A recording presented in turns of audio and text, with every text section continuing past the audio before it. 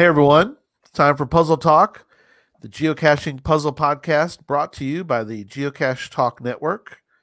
If you'd like to become a patron, click on the Become a Patron heart on the front page of the Geocache Talk website, or head on over to patreon.com/geocache talk for more details. Patrons get the now famous blackout coins and other geocaching items during the year, as well as bonus content and invites to special events only for patrons. Support levels start at as little as Bison Tube level, and that's just $3 a month. Well, here are your hosts, Charles Watkins and Tom Brotherman. Good evening, gentlemen.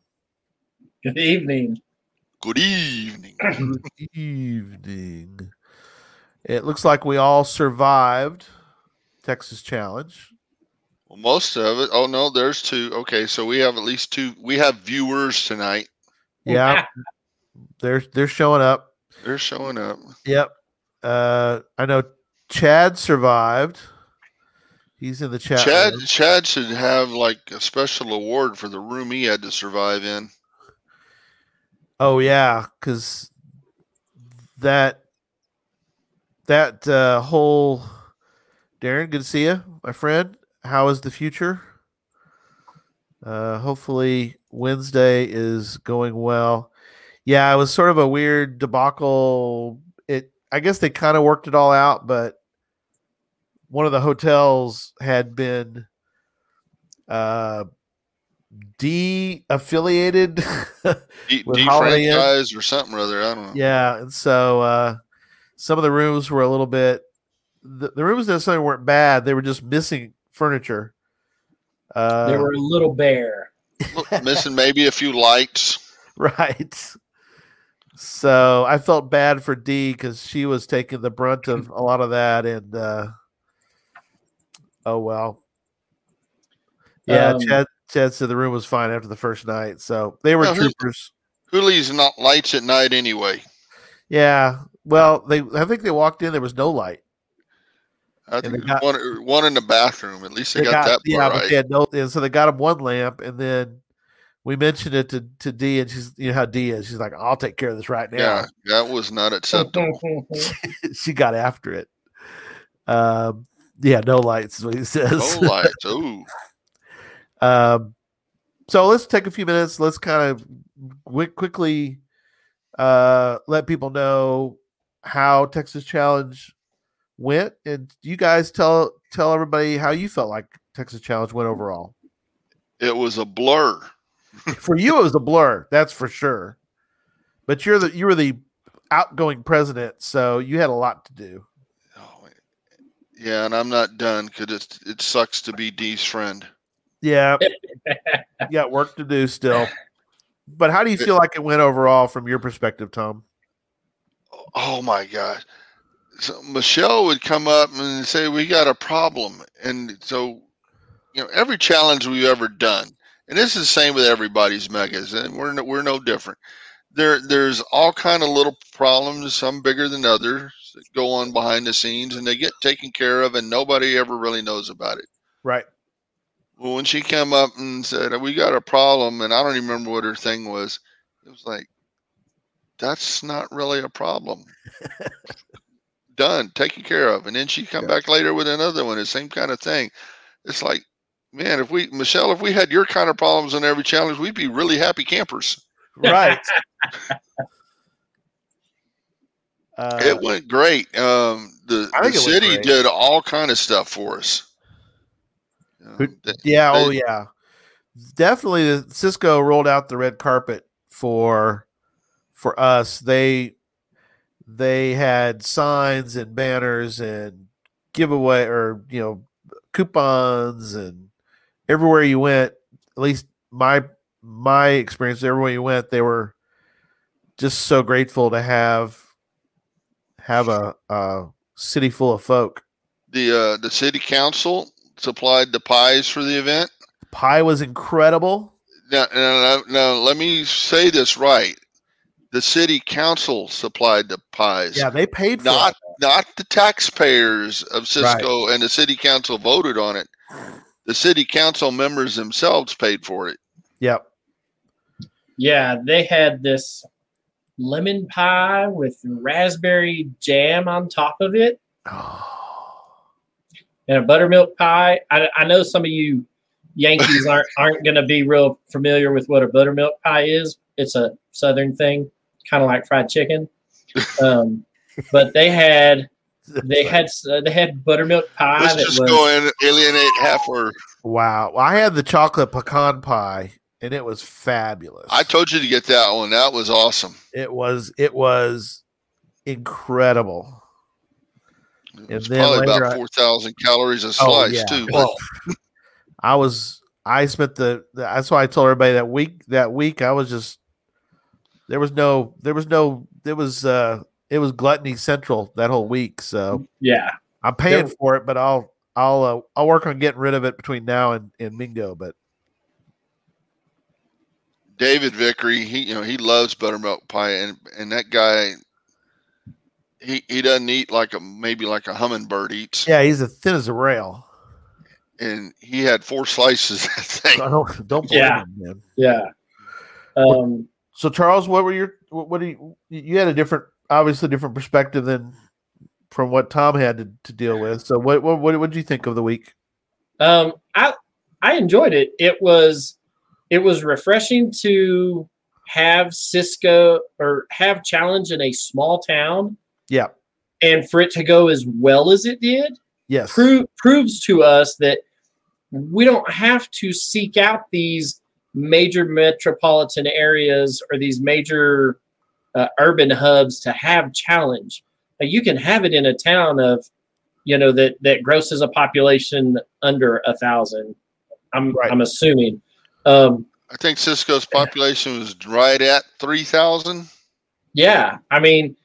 And it reminded me a lot of when there was still a ton of driving around for the team challenge, but the feel of it reminded me of when we had challenges in the Texas state parks, right? And when we would do them in the state parks and whatnot, and it brought back that kind of homey.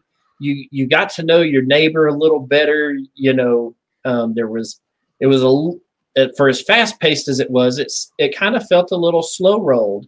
You got to sit down and talk with the people beside you and around you, and get to know them if you didn't know them already. And so it was a good event. I really liked having it in Cisco. Yeah. I know people will argue one way or the other.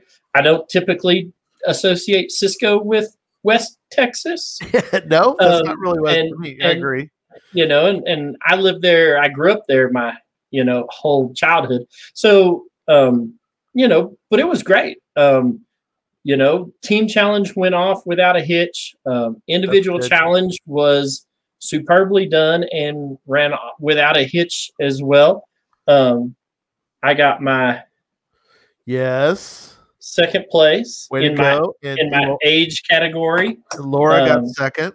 Yep, Laura got second in her age category as well. So it was a really good run event. A couple of scratches still. Got a few, but you're pretty careful. You kind of know what you're doing. But there were some people there that left a good size amount donation to the blood bank. They just forgot to leave it at the blood bank. Right. They left it out on the individual course and whatnot. So that was good. The only sad news that we have to report about Challenge, which really wasn't Challenge's fault, but it happened while we were there. A lady who cashes by the name of Goofy Grams. She is a elderly, and I say elderly, she's 80 plus. Yep. Drives from Florida every year to attend this event. She was holding a ladder for somebody who was going up to get a cash, and they fell out of the tree and landed on her and broke her hip. Yeah. So she broke her hip in multiple places. They called 911, got her taken care of, and moved to Abilene. I ended up volunteering to drive her car to the hospital in Abilene, and then I left her with one of our Puzzle Talk coins and one of my Pathfinder 33 trackables. And then wrote her a really nice message and sent it to her through the geocaching messenger service. And so if some of our listeners want to reach out to her and just send her a heartfelt, hey, wish you get well soon. Her geocaching name was Goofy Grams, all one word. And you can find her in the, through the messenger service, and just send her, hey, the hosts of Puzzle Talk talked about you, and hope you have a speedy recovery and whatnot. But she's been a trooper through all of this. We drove her car back to the hospital and parked it for her and whatnot. And she's got a long road to recovery, but she's got, Texas is a good place to do that. She'll have a lot of support around her. Yeah. Geocaching community can reach out to her and whatnot. So I had heard from somebody who visited with her that she might be driving home and within 2 weeks. Wow. Which I don't know how that works, but wow. I don't think so, but wow. Well, yeah. They're saying that's what they told her. So pin it all together, I guess. Go in there and and she broke her hip on her right side, which is your accelerator brake pedal foot. Yeah. So, I mean, if she gets, it all depends on how surgery and rehab and whatnot goes. The sad thing is, I'd heard that it may not be true or not, but I'd heard that she's pretty able-bodied, and that she could have gone up that ladder fine, but some reason the other person did, and so she wasn't even on the ladder. The other person was. No, she wasn't on the ladder. They fell onto her. It's like, dang it, that's terrible. My question is, where was Stephanie? Catch her in midair. No, Stephanie just would have, before they could have got the ladder out of the car, she would have ran out the tree, grabbed the cash, signed it, and put it back before the. Right. Yeah. So, Goofy Graham, she gets out and around. She gets around to plenty of events. I met her at last year's challenge. She's a hoot to talk to, and whatnot. So, our best well wishes to her in a speedy recovery, and we hope everything goes according to plan for her and her road to recovery, so that it is speedy and she can get back out there and get to moving around and geocaching again. Yep. Yeah, I think, and we'll get to get into the show here, but I think it went really well. We had a lake house. Charles, I had a room. Charles was fortunate, had a room as well. Laura came in for most of it, and then we had some bums who Derek and Ryan were upstairs, and Jesse was. And then on the we couch. had this homeless guy on the couch. Jesse was on the couch for most of the time until he took off the night before to try to make it home, and they couldn't get home because of the snow. They got all the way to. They got close. They got to Colorado Springs.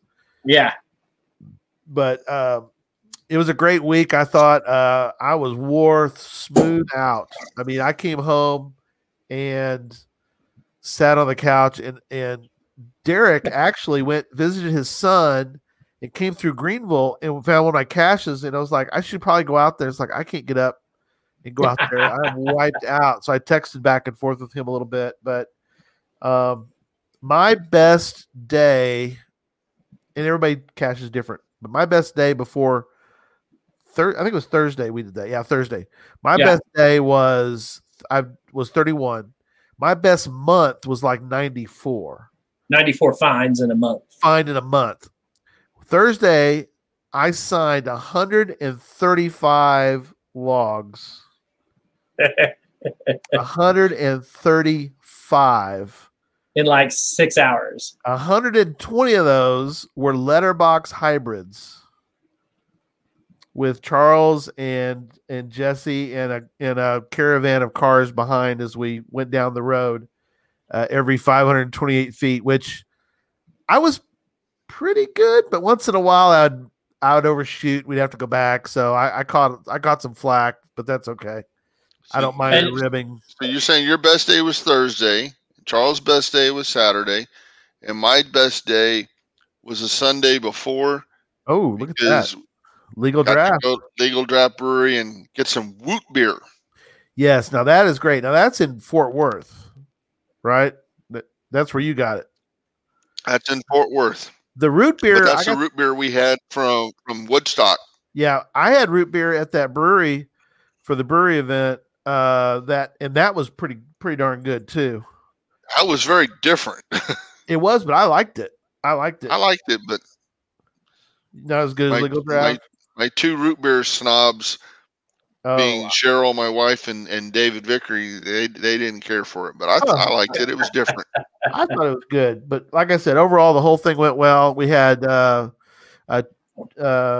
Chad and his family came down all the way from Washington. We had from that side of things. We had Roomba Cats from California come over from there. We had people from really all over the country. New York House. State. Yeah, New York State. We had Stephanie, Vinny, and their Lambo puppy dog made the trip over.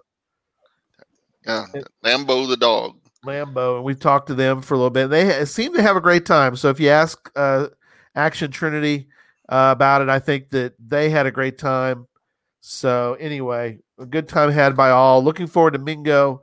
I don't think we had any issues of major, except for unfortunately the one accident. But I think the group did an incredible job, and everything was so well done. I'm always impressed by the crew that puts on. So where's it going to be next year? Next year it's in Conroe, Texas. Notice I asked that since I'm no longer the president. Northwest of Houston, but it's sort of northwest of Houston. I thought it was north. It's like one of the last suburbs, more or less, now. before you. Now it is. They have grown together, but it's pretty much the last suburb of Houston on your way north out of that place. Yeah. So there's a geo tour there. Looking forward to that. All right. But the interesting thing was there was some really cool varying puzzles at Texas Challenge. So we're going to talk about a couple different aspects of them. So anyway, Charles, we'll let you kind of direct us where you want us to go this time. Wait, do we want to talk about the news real quick? Oh, the news? Yeah, let's do that. I'm sorry. I got so busy with talking about that.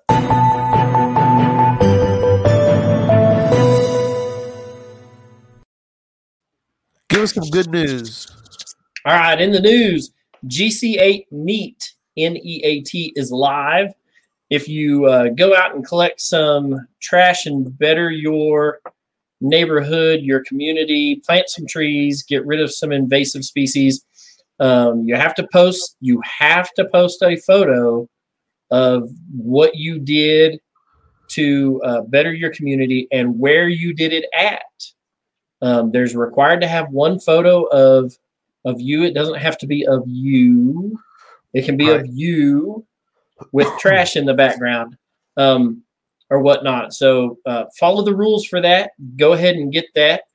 I got mine at a CITO event.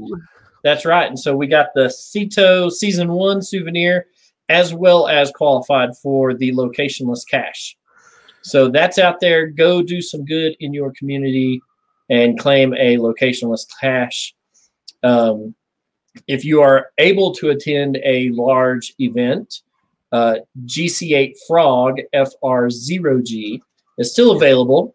So you can still log that if you can find one. And then you can get 2 locationless caches potentially on the same day, depending on how you log it. Puzzle Talk merch is available in the Geocache Talk store.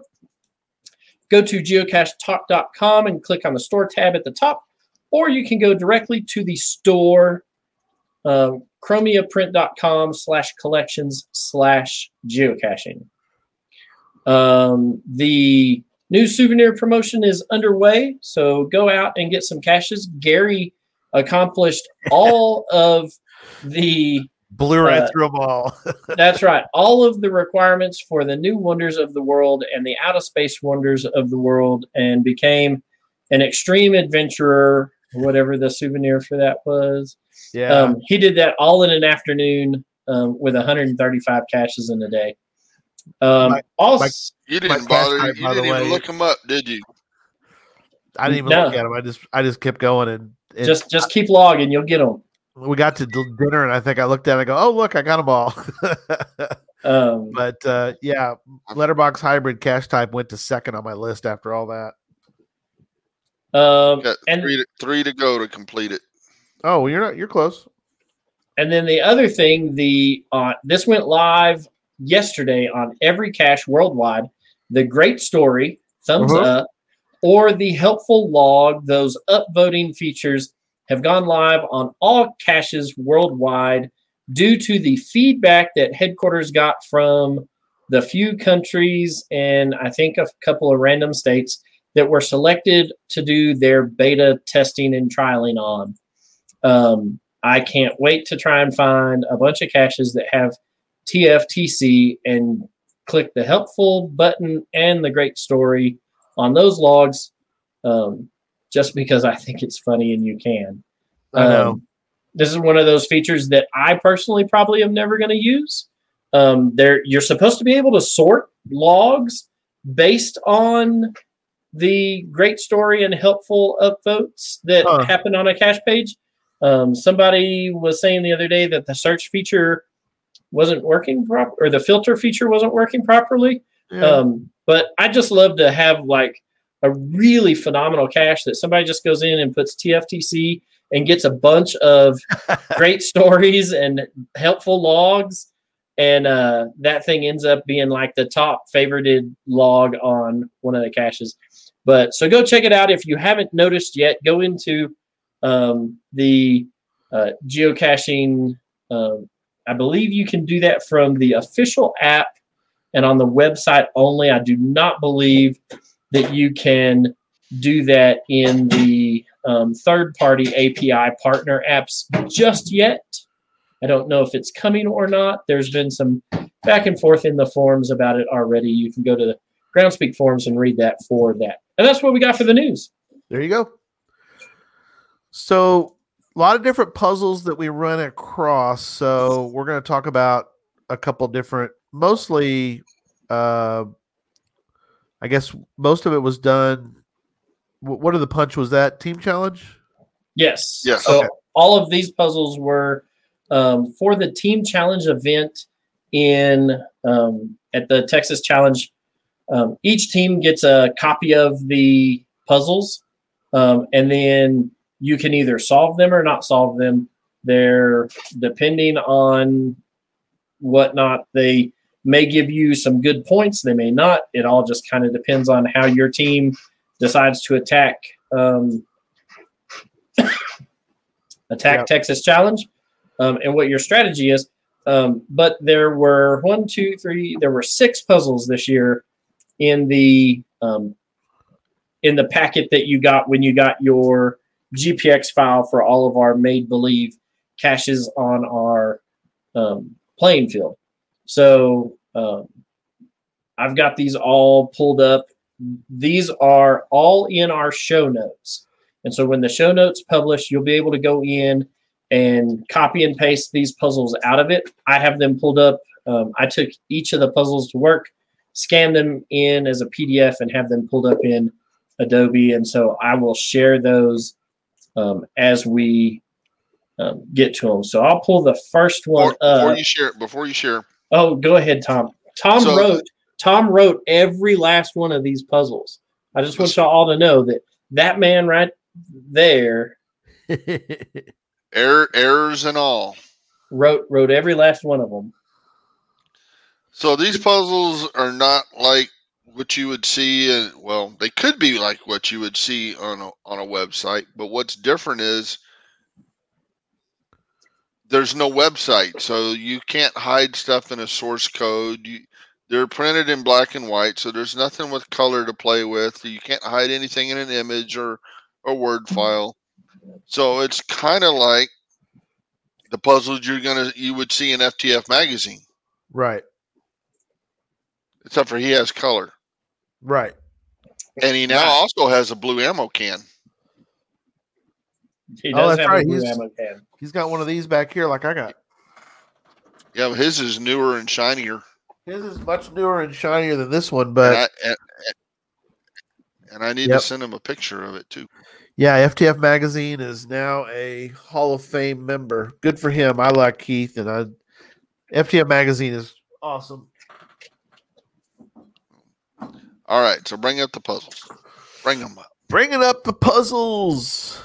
And let's see if Gary can figure out what you do on this. Oh boy, don't put me on the spot. I'm putting you on the spot. Which punch are we looking at first? This is punch number 4. So we left that part in there. The punch number 4 part is just to tell them what punch on their scorecard to punch. All the temporary caches we hide out in the field have got a punch with a number on it, and you punch the corresponding thing on your scorecard. So that's just this puzzle goes to punch number 4. So it's got letters and numbers. I1, T1.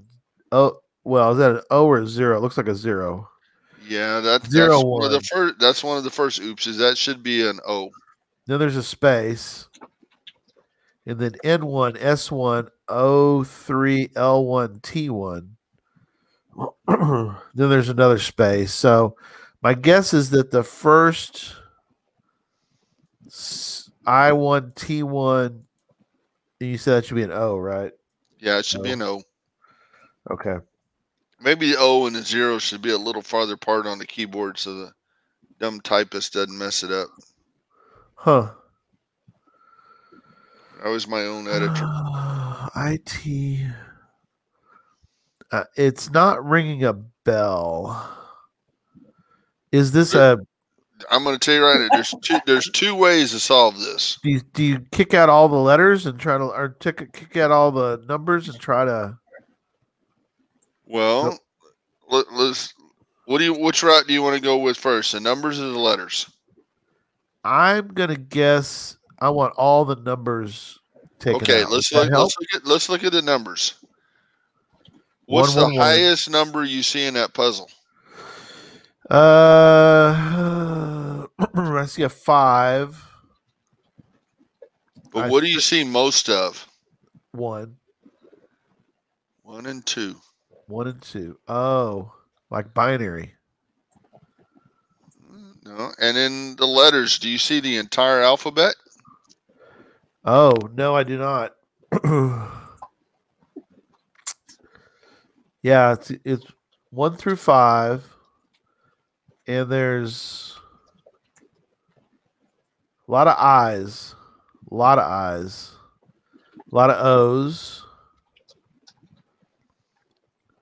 a lot of T's.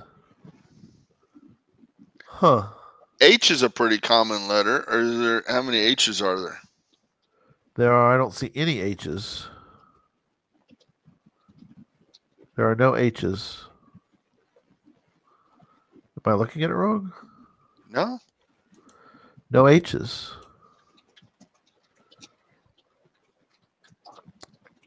There's one that has AI and then a 1. That's the only one I think that has a 2-digit. Not that it matters at this point. Where do you see that? Second line, W1 and this AI1. Right here. Oh, I screwed that up too. Should it be just A1? Wow. It would be an A1. There wouldn't be a 0.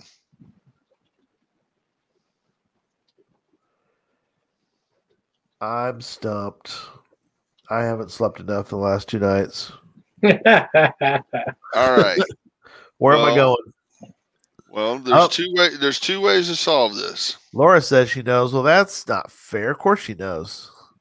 She's smart. One way you could solve this is a simple substitution.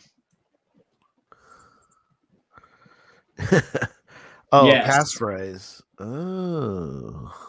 No, not even with a passphrase. You could just do a simple substitution. Or okay, so you're seeing what she's saying out of the thing. So look at the title. All right, hang on to this. Let me pull this down real quick. Welcome to the town of Cisco. And do some behind the scenes stuff real quick, and then I'll pull it back up. All right. Welcome to the town of Cisco. Interesting.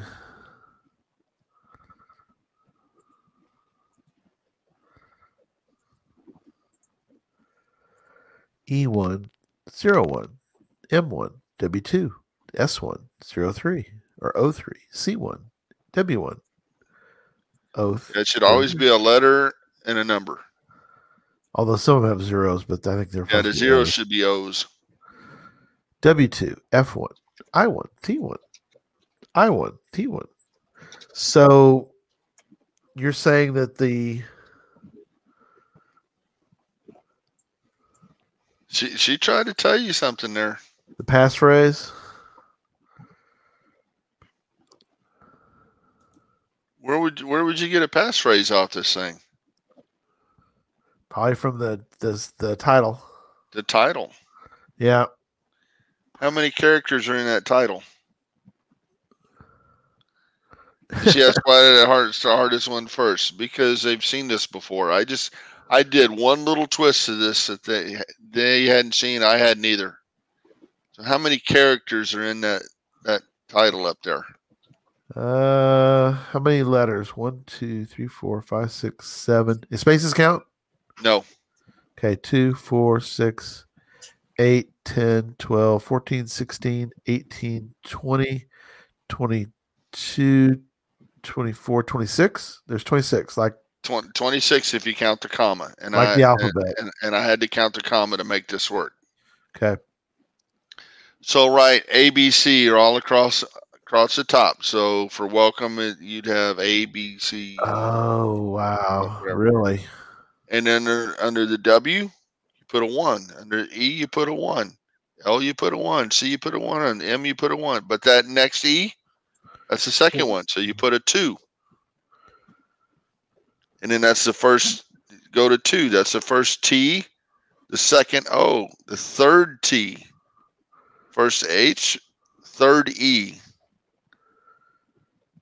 What do we got? Fourth T. So that's your substitution then. That's your substitution. So that I1, you'd go to the first I in Cisco, and that's the first I, and that would be a T above it. Right. And then T1, you go to the first T. First T. Welcome to, so it'd be. Which is an H. B, C, D, E, F, G, 8, right? It's an H. Oh, okay. Interesting. I like that. I like that a lot. So but if you didn't understand any of that, you could have still solved it as a substitution cipher. Mm-hmm. Right. And even with that, I try not to make it impossible.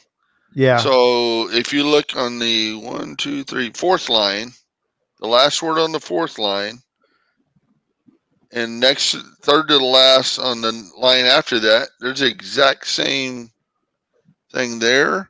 Uh-huh. And then that M102 C301, that's in there twice.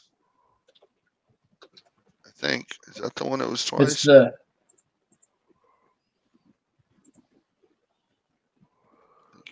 Yep. So Teresa, typically on any kind of puzzles or riddles, a passphrase is something that gives you the key to the unlocking. It's sort of the key to unlocking the lock. Yeah. It's kind of what a passphrase is. Some puzzles have a passphrase for a key. Right. And that's what this is. You need to get you to the next, to be able to So a passphrase is a sequence of words or other text used to control access to a computer system, program, or in this case, a puzzle.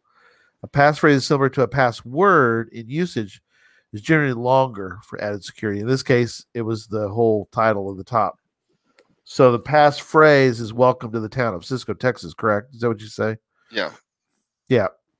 Owen's saying it's passphrase is another way to look at it as a cipher key. Yep.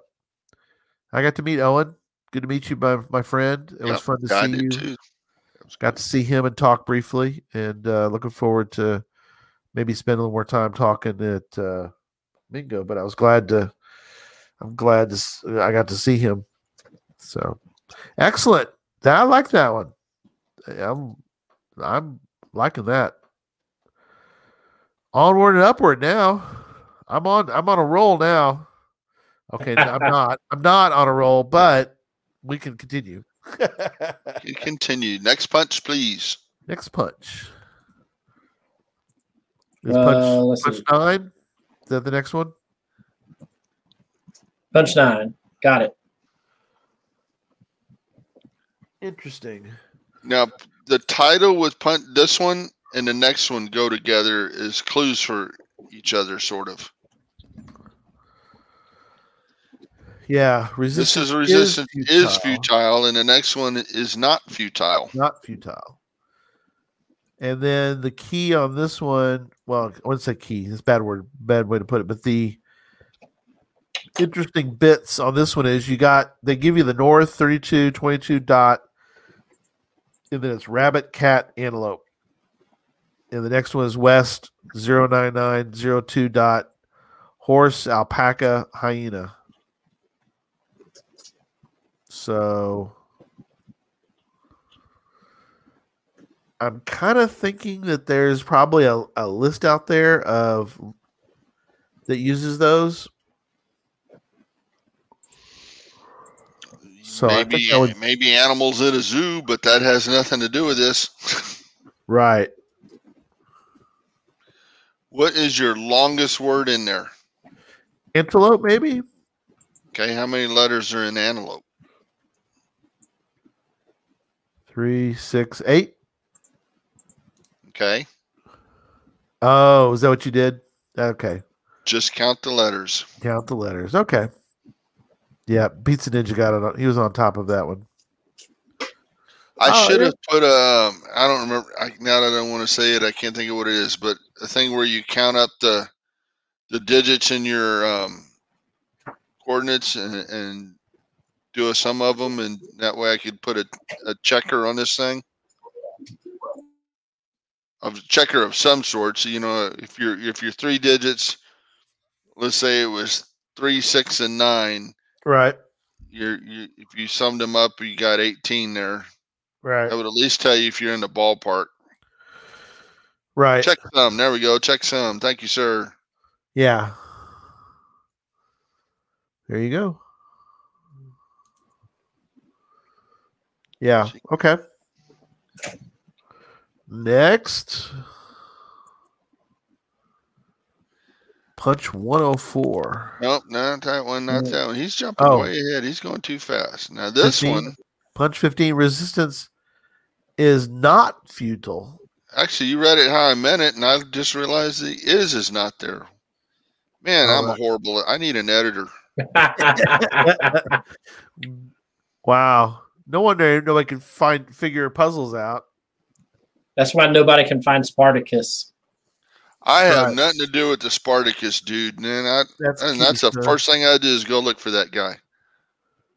All right, go back to the futile. There you go. So why was resistance futile the first time, but it's no longer futile? Because now this is telling you that this is something to do with resistance. Oh, so blue. Oh, but you got violet. Blue, right. Red, violet. We talking about colors of wire colors or no? You're in the ballpark. You're getting green, white, yellow. Yeah. So resistors. Yeah, resistors are color coded. Right. And the colors correspond to a specific number. So blue, red, and violet, green, white, and yellow all correspond to 6 different numbers. in the resistance color code. There we go. There you go. Yeah. Right? I was on the right track. You were getting there. Was wires, but yeah. Ohm wire color codes. Yes. Excellent. I like that. So Teresa, it's not, this one is not just counting the letters. This one, you actually have to go and find a resistance color code chart and find the specific number. Like blue might be 1. And so just because in this case blue has 4 letters doesn't mean that blue is 4. This one, and I don't know, let me see if I can find. I got one here.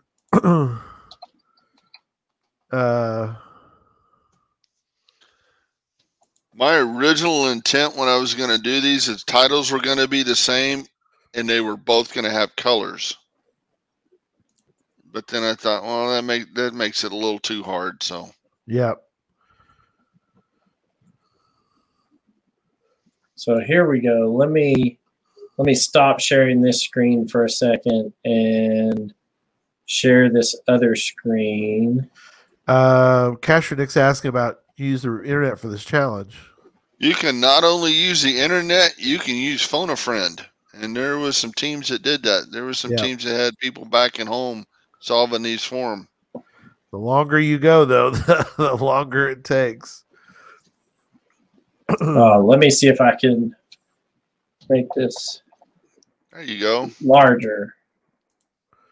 There you go. Yep. Yep. Black is 0, brown is 1, red 2, orange 3, yellow 4, green 5, blue 6, violet 7, gray 8, white 9. There you go. Yep.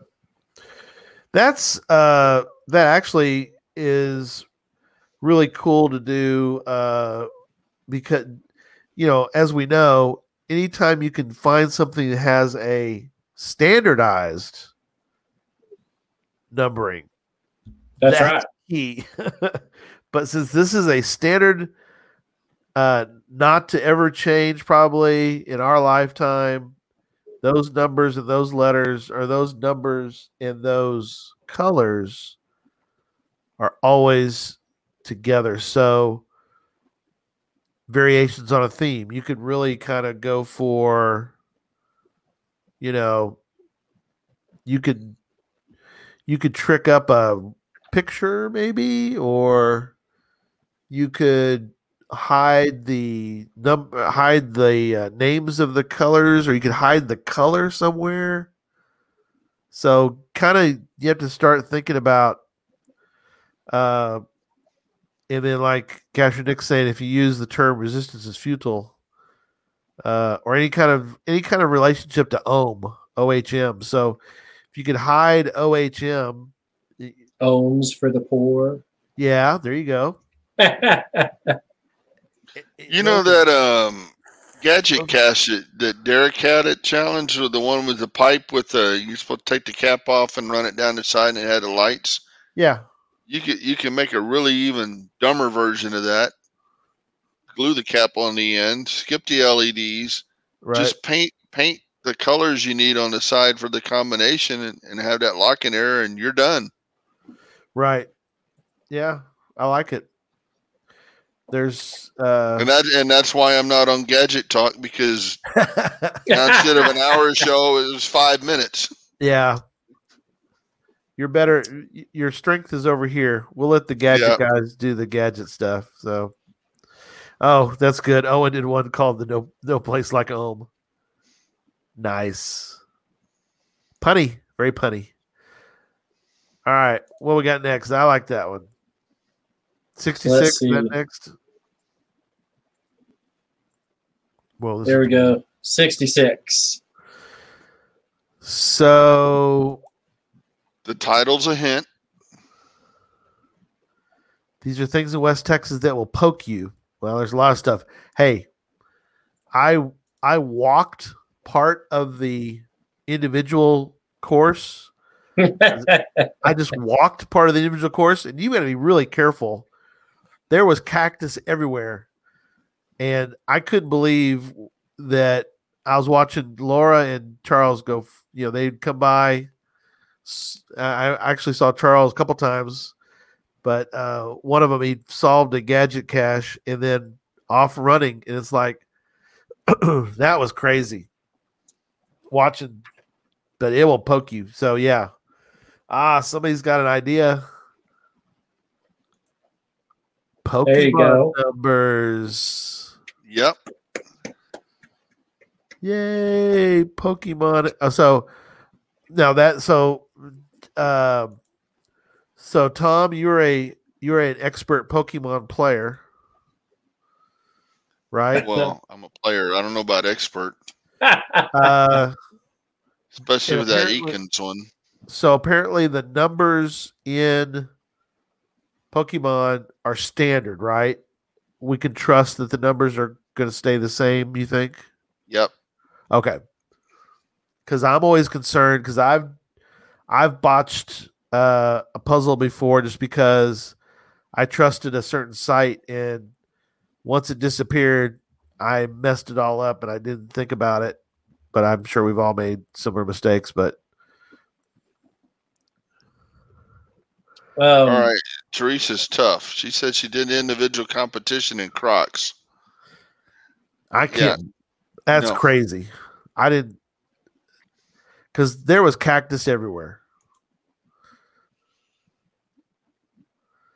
It was hard to run. And mesquite and yeah, well, yeah. So there were a couple locust trees out there. Oh man, I remember those from Denton. Mm-hmm. Oh yeah, mesquite's tough with thorns, but honey locust, the thorns have thorns.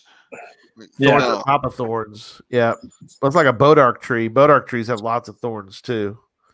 So that was one thing that because we sat in and watched some of the puzzle teams and got asked by one of the teams to, hey, y'all come over here and help us with these puzzles. And we said, we'll come and sit down and give you a hand. Since I didn't have any part in making them, they were sitting there looking at this thinking, oh, well, these are types of cactus. Right. Oh, right. Poke you like cactus. Yeah. So they're thinking cactus. A couple of quick Google searches prove them wrong. Well, the names, even though I'm not a Pokemon player, they sure sound like some kind of cartoon creature. Ekans, Froakie, Nidoran, Krabby, Growlithe, Barboach. So, yep. All right. If you're a bit smarter than me, you can look at Ekans right away and tell that snake written backwards. Oh. That was just a bonus, huh? Yeah, I don't want to admit how long it took me to figure that out. All right, throw another curveball at everybody. 77. 77. Let me skip. This should be an easy one. I don't have a horse in this race. Do you have a horse in this race? No, but I had to go talk to a man about a horse while I was on the individual challenge course. Did you really? Wow. I hope you found a nice turn off point. Found one. Because there was a lot of people on that course. There were. What unit of measurement do you use to measure the height of a horse with hands? The height of a horse is done by hands. And then he gives the coordinates. Project 1,470 horse height measurements at 302 degrees. Okay. Right. So you then have to convert hands into a unit of measurement that you can project, because you can't project hands right on your Garmin device. You can't project hands in Cashly. So you got to convert hands into a unit of measurement that you can project in one of your devices, be that feet, yards, meters, kilometers, whatever. But you got to be able to convert hands. So now the question is, what does a hand equal? So a quick Google search. Right there in front of you, Gary. 4 inches, right? I'm sorry, I was looking at my page. Oh, thanks, Darren. Hand equals 4 inches in the USA. Well, we're in Texas. It's close enough. Yeah, and look at the shot across. Shot across the whole country. Shot across the world. That came firing in like a laser. Them's fighting words, dude. Let's see. What's the speed of sound from where Darren lives to us? That's right. What's the speed of click? He's gone. No, we wouldn't do that to him. No, we wouldn't. I'll put him in timeout. No, I'm kidding. That's awesome. In real measurements. Hey, Darren, I just want to remind you that almost everyone in the world uses the metric system except for the USA, and we've successfully landed a man on the moon. There you go. And put a rover or two on Mars. We put a rover on Mars. Just saying. Just saying. Using, every country that has used centimeters, meters, millimeters, all of their rovers have gone crashing into Mars. So I think the problem is the metric system. Had they used the imperial system, they would have been able to figure out how to properly land the rover on the surface of the Mars. So, but y'all are correct. It's 4 inches, and so if you divide your 1470 hands by 3, that then gives you a feet that you need to project at 302 degrees. So by 4, divided by 4. Well, no, because 4, 8, 12, there are 3 hands and a foot. 3, yeah. Okay, right. Yeah. So now you take your 14 is a third of it. You said I got to have 3 hands and a foot, but I only got 2 hands and 2 feet. That's right. 3 hands equals a foot. So that's 490 feet at 302 degrees. Gotcha. So this one was like on the opposite side of the highway. Well, it's 490 feet from wherever these coordinates put you. Yeah. So it's out there. And that's where the punch was. So everybody, it was out there, right? But everybody who's wondering what we're talking about for Texas Challenge, the way they do these is there's a punch. There you go. Oh yeah, here you go. Charles has one to show. So this is my scorecard from the individual challenge. But in this, we have punches. Yeah, show it. So each of those is a cutout, right? Those are cut out? Right. It's a craft punch in a certain shape. Yeah. And so you have to have these on your scorecards in the appropriate boxes. Yeah. You were a little off on number 3 there. Close enough. It counts. It counts. It's within the margin of error. So no hanging chads. That's right. So a real quick story is I was with Jesse and Chad and a couple other people, and we were out. We did some quick caching on the day of the challenge, and this is something you normally wouldn't do. I don't think. Correct me if I'm wrong, Tom, but you try not to put anything near a real cache because you don't want people messing with the punchers because that'll mess up everybody. Somebody had one on top of a real cache, and so he joked about taking it and hiding that puncher way up in the tree, but we didn't do it. But we thought that was kind of funny. Or we were going to have Jesse hold it, and as a team came by, they were going to have to try to pin him to the ground. And so, That was our Was name. was it an old cache or was it one of the new ones that came out while we were there? No, it was an old one. It was in a cemetery. And literally that shouldn't have happened. I know. Literally the punch was on top of the actual cache. So we had a good laugh and then put it back where it was and moved on. But all right. We're on to where you want to go next. You want to talk about some of the things we ran into, Charles, on some of our caching days. You want to talk about, because they had regular caches out there, regular puzzles. Oh, you want to do 104? Oh no, we still got one more here. Yeah, 104. Sorry, and this one's got an oops in it too. Of course it does. Of course it does. But I got lucky with the oops because it still works. Pardon me, 104. What type of puzzle is this? The punch can be found at North, and then I'm doing this because we have audio listeners too.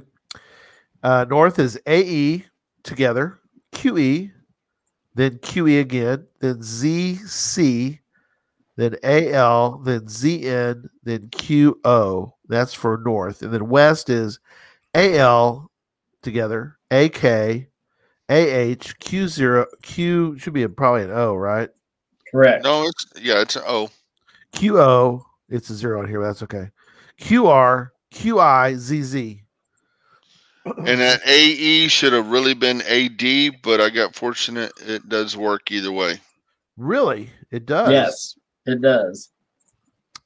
So, all right. So when you're looking at this, Gary, yeah, what is a repeating theme here? The A and the Q and the Z. All right, so look down there. I'll read the title again. What type of puzzle is this? What is the second word? Type.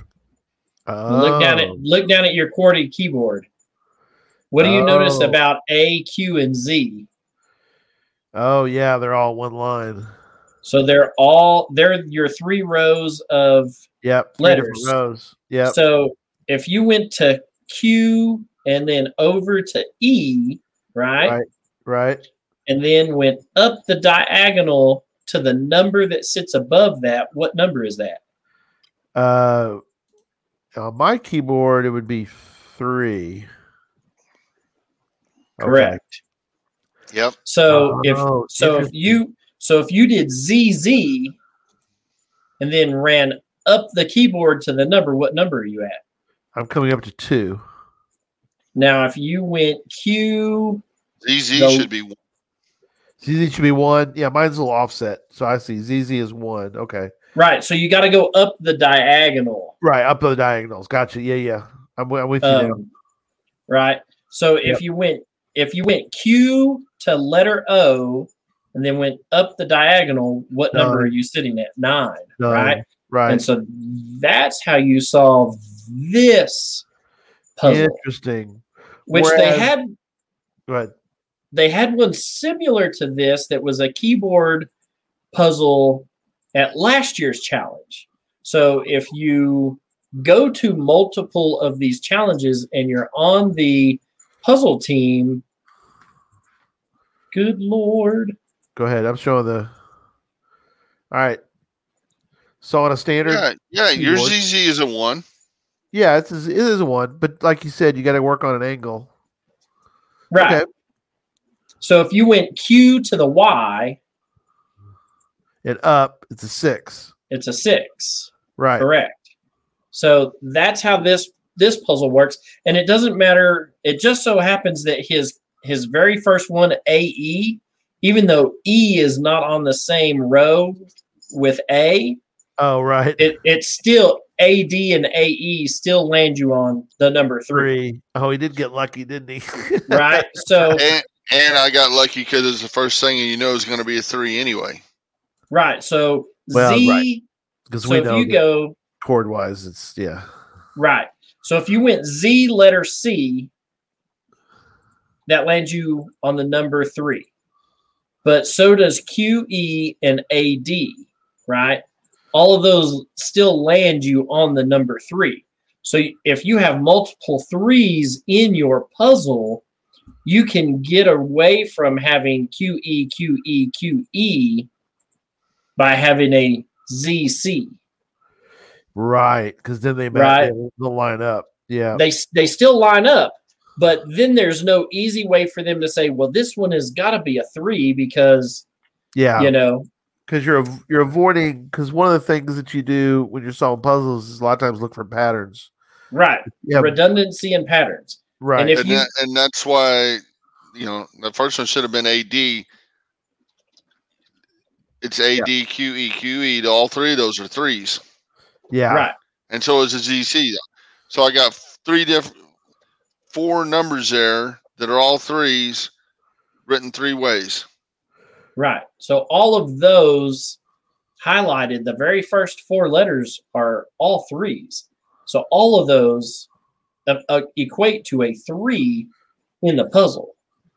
So Martin's saying that he thinks the QE is wrong, but I think he meant the AE. The AE was wrong. The AE is wrong. Yeah.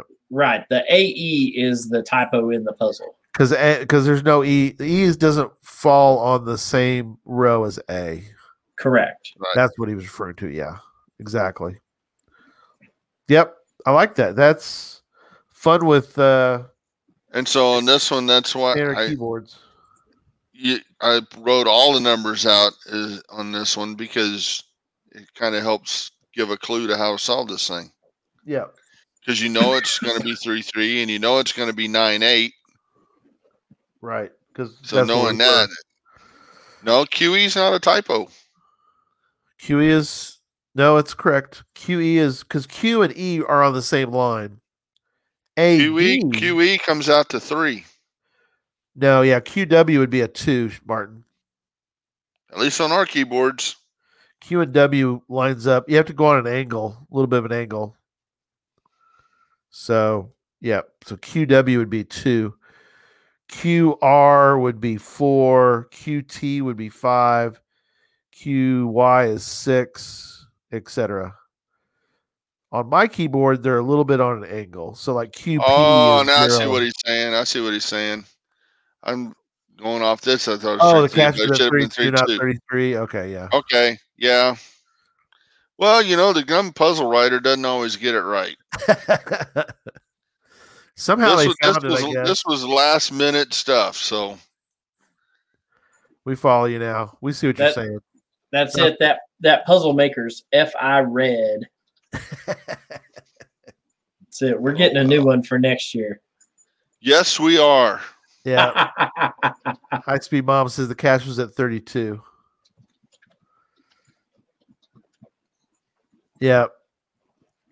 We got you now. Sorry, Martin. We weren't thinking of the actual cash. We were thinking of the keyboard at the time. So all right. You want to take a minute?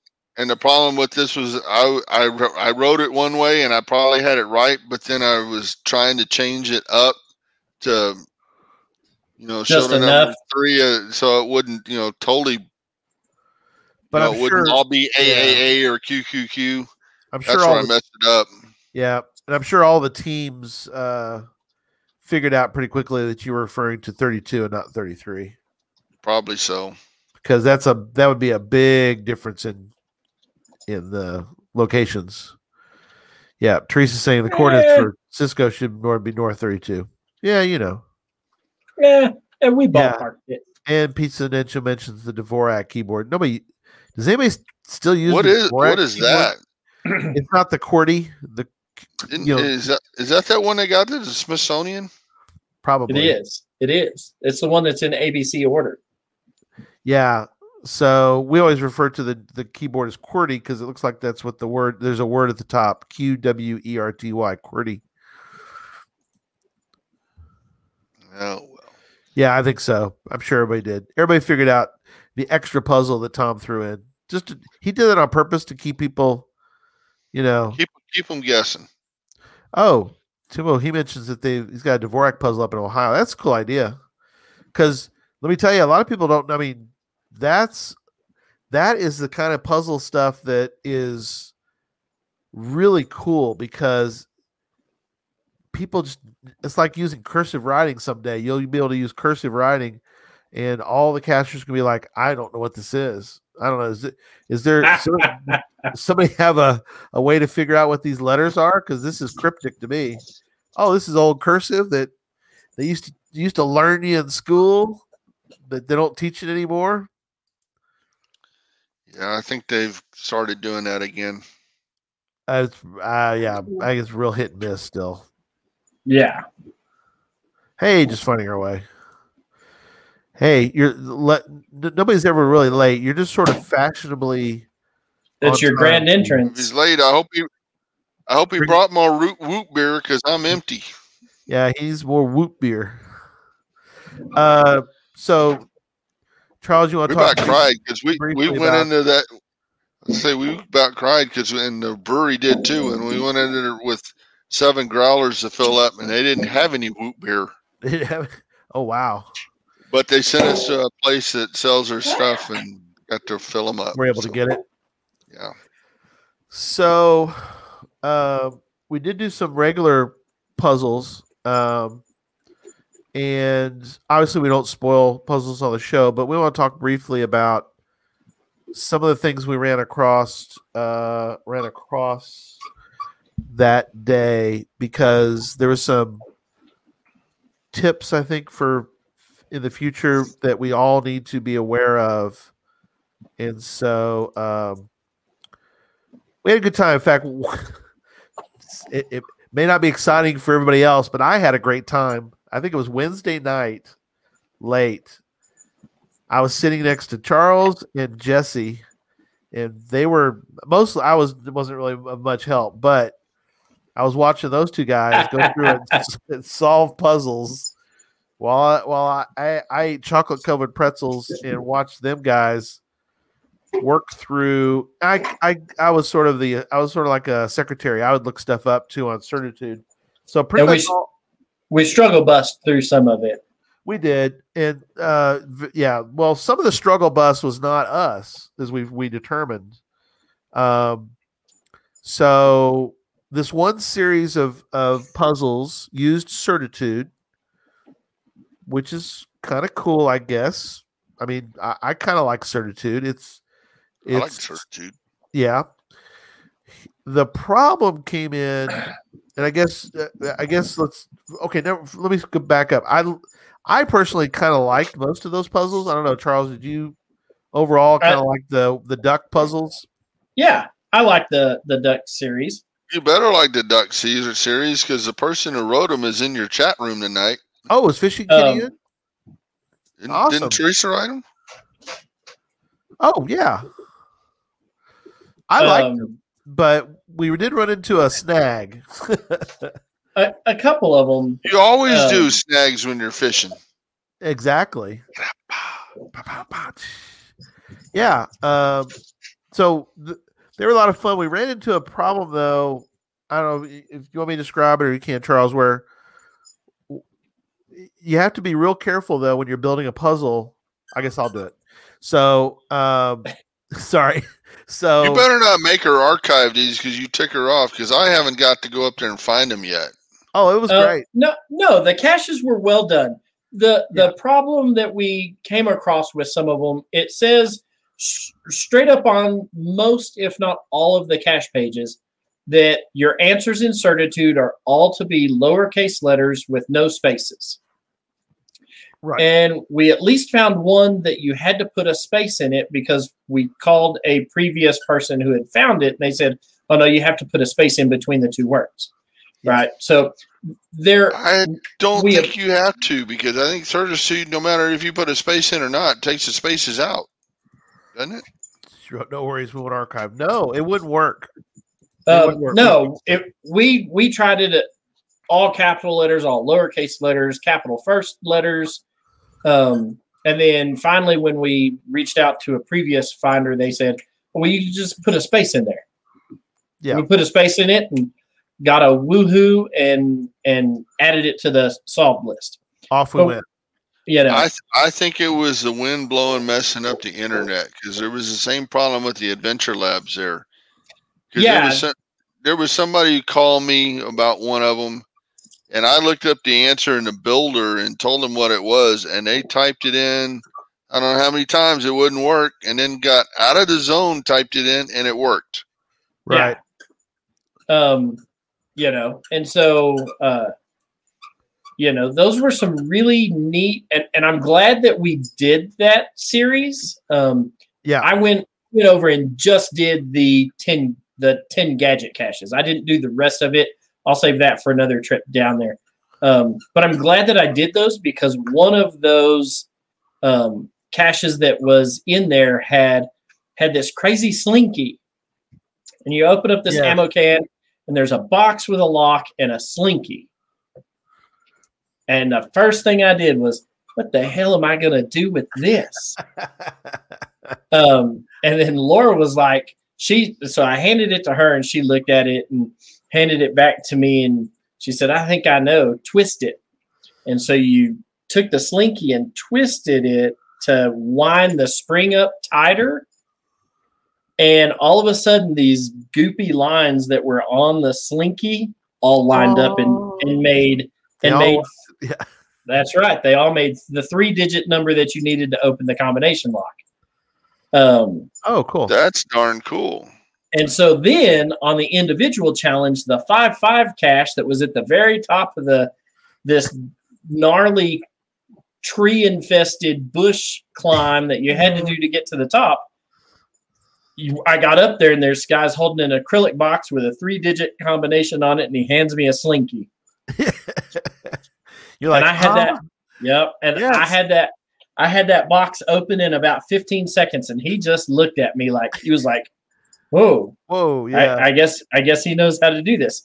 The gal that came up from behind me, that was doing the individual challenge with me, she was like, I don't think I'm going to get it that fast. And so I stamped my deal, put it all back. And then when we got to the finish line and we're talking to them, we were like, hey, so, you know, the 5-5, did y'all do that? And neither one of them had done it. And I was like, yeah, it's just like your slinky gadget that was over. And they were like, oh my God, you know, they're like, we avoided it because we weren't sure what it was. But man, had they done it, it would have been easy points for them. Yeah. Easy points. Well, the trick's getting up the tree, but yes. But, you know, so we had a couple of problems with the certitudes, you know, and reached out to some previous finders who had gone through and already done it and said, hey, we're having problems with this certitude where this is what we're punching in and it's not working. And so, you know, I don't know. Teresa, we'll have to get in there and look at it and figure out which one it is and send you guys a message about it. Yeah. But for the most part, all of those caches out there, you know, worked well, but there were a couple of them that the certitude was just sticky for us for whatever reason. Yeah. And what's interesting too is a lot of people, I think, don't necessarily think completely outside of the box, whereas they thought completely outside of the box in that there's a puzzle on the page, which we worked out for the most part all the way. Well, we did all the gadget ones, but I know some of the other people did all of them. But like you said, like Charles said, we did mostly the gadget ones. And then you get out to the gadget cache and there's a gadget. So it's another layer that was kind of cool to add because first you had to get the right coordinates just to even get to the right location. Once you get to the right location, there's a gadget cache there. And the only thing, and Teresa knows this, but you have to be careful when you use certain locks because over time, certain locks on gadgets can get kind of break down. So these were 3-digit numbers on locks, and some of the locks can sometimes get to where they become half numbers. So like instead of a 5, it was like 5.5.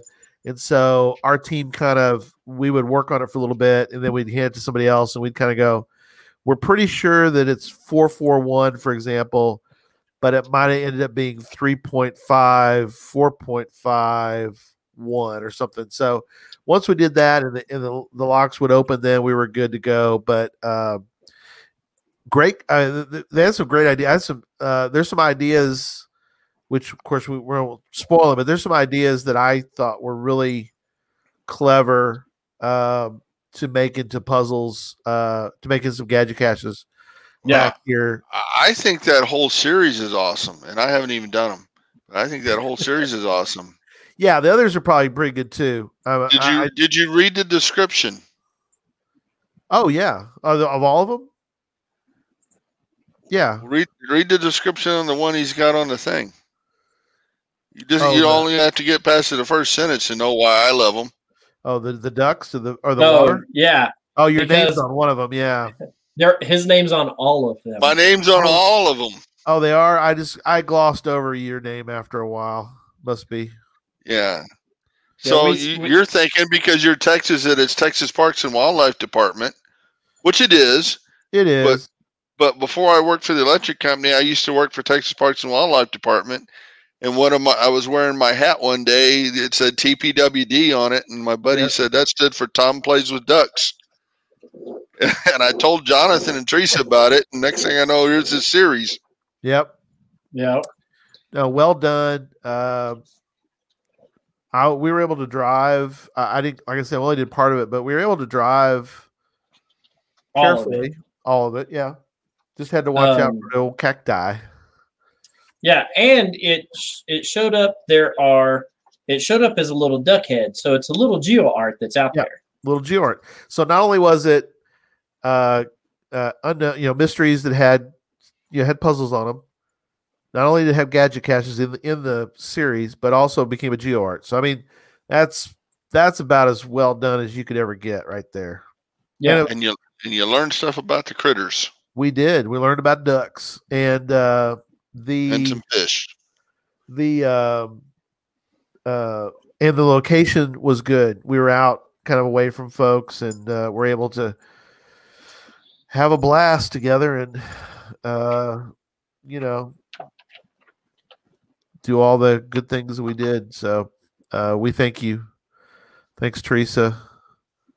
And okay, so I did want to mention one other item before we get to another probably a wrap-up point. But one of the other there were several series out there of they'll be in the show notes. So if you want to look up the different puzzles that are out there, one of the things that I thought was was interesting is the way the person who did them did some musical ones. That was kind of interesting.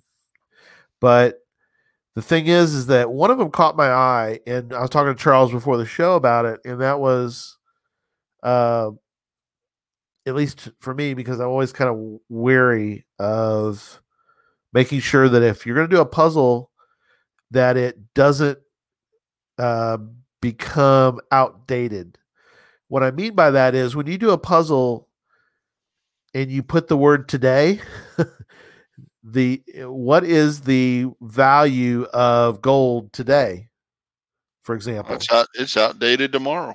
It's outdated tomorrow, but that's the example I want to try to use. Is that now? Here's the trick, though. If you want to make a puzzle where you say what's the price of gold today, you have to know that that's what you're doing, and you probably going to give a clue somewhere that you're talking about the day maybe the puzzle that the cache went live or something. If you didn't mean that, though, you could run into a real conundrum, and people will go like, well, you mean today? And they're going to go, well, I'll look at today then. Oh, what do you know? 32 doesn't work because that inflation, price changes, incorrect information on a Wikipedia page. Yes. There's all kinds of stuff that can make a puzzle that is something that is time-based, especially if it's based around currency or things like that, where all of a sudden the puzzle can be outdated fairly quickly. Right. Or you can completely just mess with a puzzle because anybody can change a Wikipedia page. Yes. And so you go in there and just change it. and now the entire puzzle doesn't work because somebody went in and changed the Wikipedia page. There were a couple of those, but for us and in our purposes, they worked. Will they still work in 5 years? Maybe not. Just kind of depends on how things roll. But you can make them not work by the end of the night if you knew which Wikipedia page to go and alter. Yeah, and that's something that Tom mentioned, is that Tom, tell how you can make Wikipedia, which changes all the time, work for a puzzle. You can go in there and write something in the page, and then archive that page or edit it and have a new page up there. And so that somebody for the puzzle needs to find your archived page. Right. So I think there's one not too far from my house that it's based on that. Is it the Wayback Machine website? No. It's on Wiki itself. You can, I know. You can see. Right. No, I was saying though that along that same sort of thread is you could use the Wayback Machine as another location because it does internet archiving. So Wiki has it listed. I was just thinking Wiki's got it listed with the date, so that part is kind of cool. But which hopefully they're still around. I don't know, guys, if you've ever made or worked a puzzle where, I assume they stick around at least for you to use. You know what I'm saying? You'd hate to go, oh, it's in the Wayback Machine, and then you go, oh, guess what? They aren't, they completely delete them after 5 years or something. So you're like, oh, well, crud, I just made my puzzle that I made last year is no longer good because it was. Now it's not quite as way back as it used to be puzzle. Yeah, exactly. Well, yeah, now it's gone. So. Well, based on that kind of stuff, another type that comes to mind is with Google Earth Pro. Oh, right. You can use old satellite images, and there's one in Austin where you have to find a plane that flew over. The satellite captured a plane and tells you it's under the left or right wingtip. I forget, but right. But you have to go back to that certain date to find the plane. Yeah, right. You go today to that coordinate and try to Google Earth it. It's not there anymore. Yeah. Dang. That'll up that challenge. The flight wasn't that regular. Right. That's real regular. Cool. All right. Anything else you guys want to talk about? Are we good? We done? We all done here. We're all done except for viewers. If you want, tell us what you want to see. So throw some ideas at us. Yeah. That's right. You can send us an email. Yeah, don't tie it to a rock and throw it. Put it in an email. That's right. It's Puzzle Talk Podcast, all one word, at gmail.com. So Puzzle Talk Podcast at gmail.com. Send us some ideas or things that you would like to see on a future show. And we'll see if we can't work up enough information to talk about it for an hour show or whatnot. Maybe we can combine it with some other stuff. But if there's something that you want to see, or you have some questions about some puzzle caches that you may be struggling with, or you want somebody to beta test a puzzle that you have created, you can send any and all of that to us at puzzletalkpodcast@gmail.com. Also want to give a real quick plug. We have created a Instagram page for Puzzle Talk. Oh, cool. So if we are, it is Puzzle Talk Podcast on Instagram. And so you can go in there and follow it. I am going to you'll see where I posted a picture of Gary modeling one of our new Puzzle Talk, one of our new Puzzle Talk shirts, the black version. And then the second picture of that is me modeling the gray version of our Puzzle Talk podcast T-shirts that are available in the Geocache Talk store. Please tell me you at least made it PG. I mean, I was wearing the shirt. Yeah. Okay. I had pants on too. Okay. Yeah. In fact, it's outdoing one of Fishing Kitty's.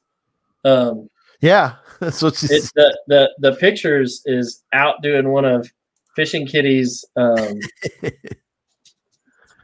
you go. Puzzles. So their puzzle did make it onto the Instagram page with me wearing the nice Puzzle Talk shirt. So yep. There you go. And I'll try and put a puzzle or two a week, something simple like what we went through tonight on there. It's interactive. So if you don't understand it, comment away. I'll reply with some hints to get you where you need to go and whatnot. We do have one of our Puzzle Talk coins is hidden at the location. If you can decode the puzzle on the back of our shirts, there is one of those coins hidden at the coordinates at that location. So FYI, I may or may not have swung out of my way to drive past it on my way to or from my home to Texas Challenge, and it is still there. Still there. And in good condition. So waiting to be found. Not is it really cold? It's high and dry. It's probably a little chilly, but you never know. Things will get warm here soon. It is high and dry though. So yep. You could always so it's not under 3 feet of snow in Denver. You could always solve it. Well, we don't know. But you could always solve it, and you could negotiate with somebody to go. If you don't live near it, you could probably do a little bit of searching on geocaching or one of the social media sites, and you could maybe work out a deal. That's right. Barter with a barrel of molasses, right? That's right. You could barter because the price of molasses has changed. Or some more root beer. Some more woot beer. All right, there you go. Yep. Go find that. Go solve it. We had one person attempt to solve, and they asked for confirmation, and they were wrong. So RONG wrong. So that's wrong as well. So yep. So all right. Well. All right. We'll see everybody. Make sure I get this right. Okay. More Puzzle Talk will be on April 13th and April 20th. Correct. Got it right. There you go. Well, thanks, guys. Y'all rock. As I always said, I always appreciate just being along for the ride, and it's fun. So hopefully everybody enjoyed it in the chat room as well. So, all right. And that ends tonight. We'll see y'all in April, or if not, we'll see you on another show somewhere.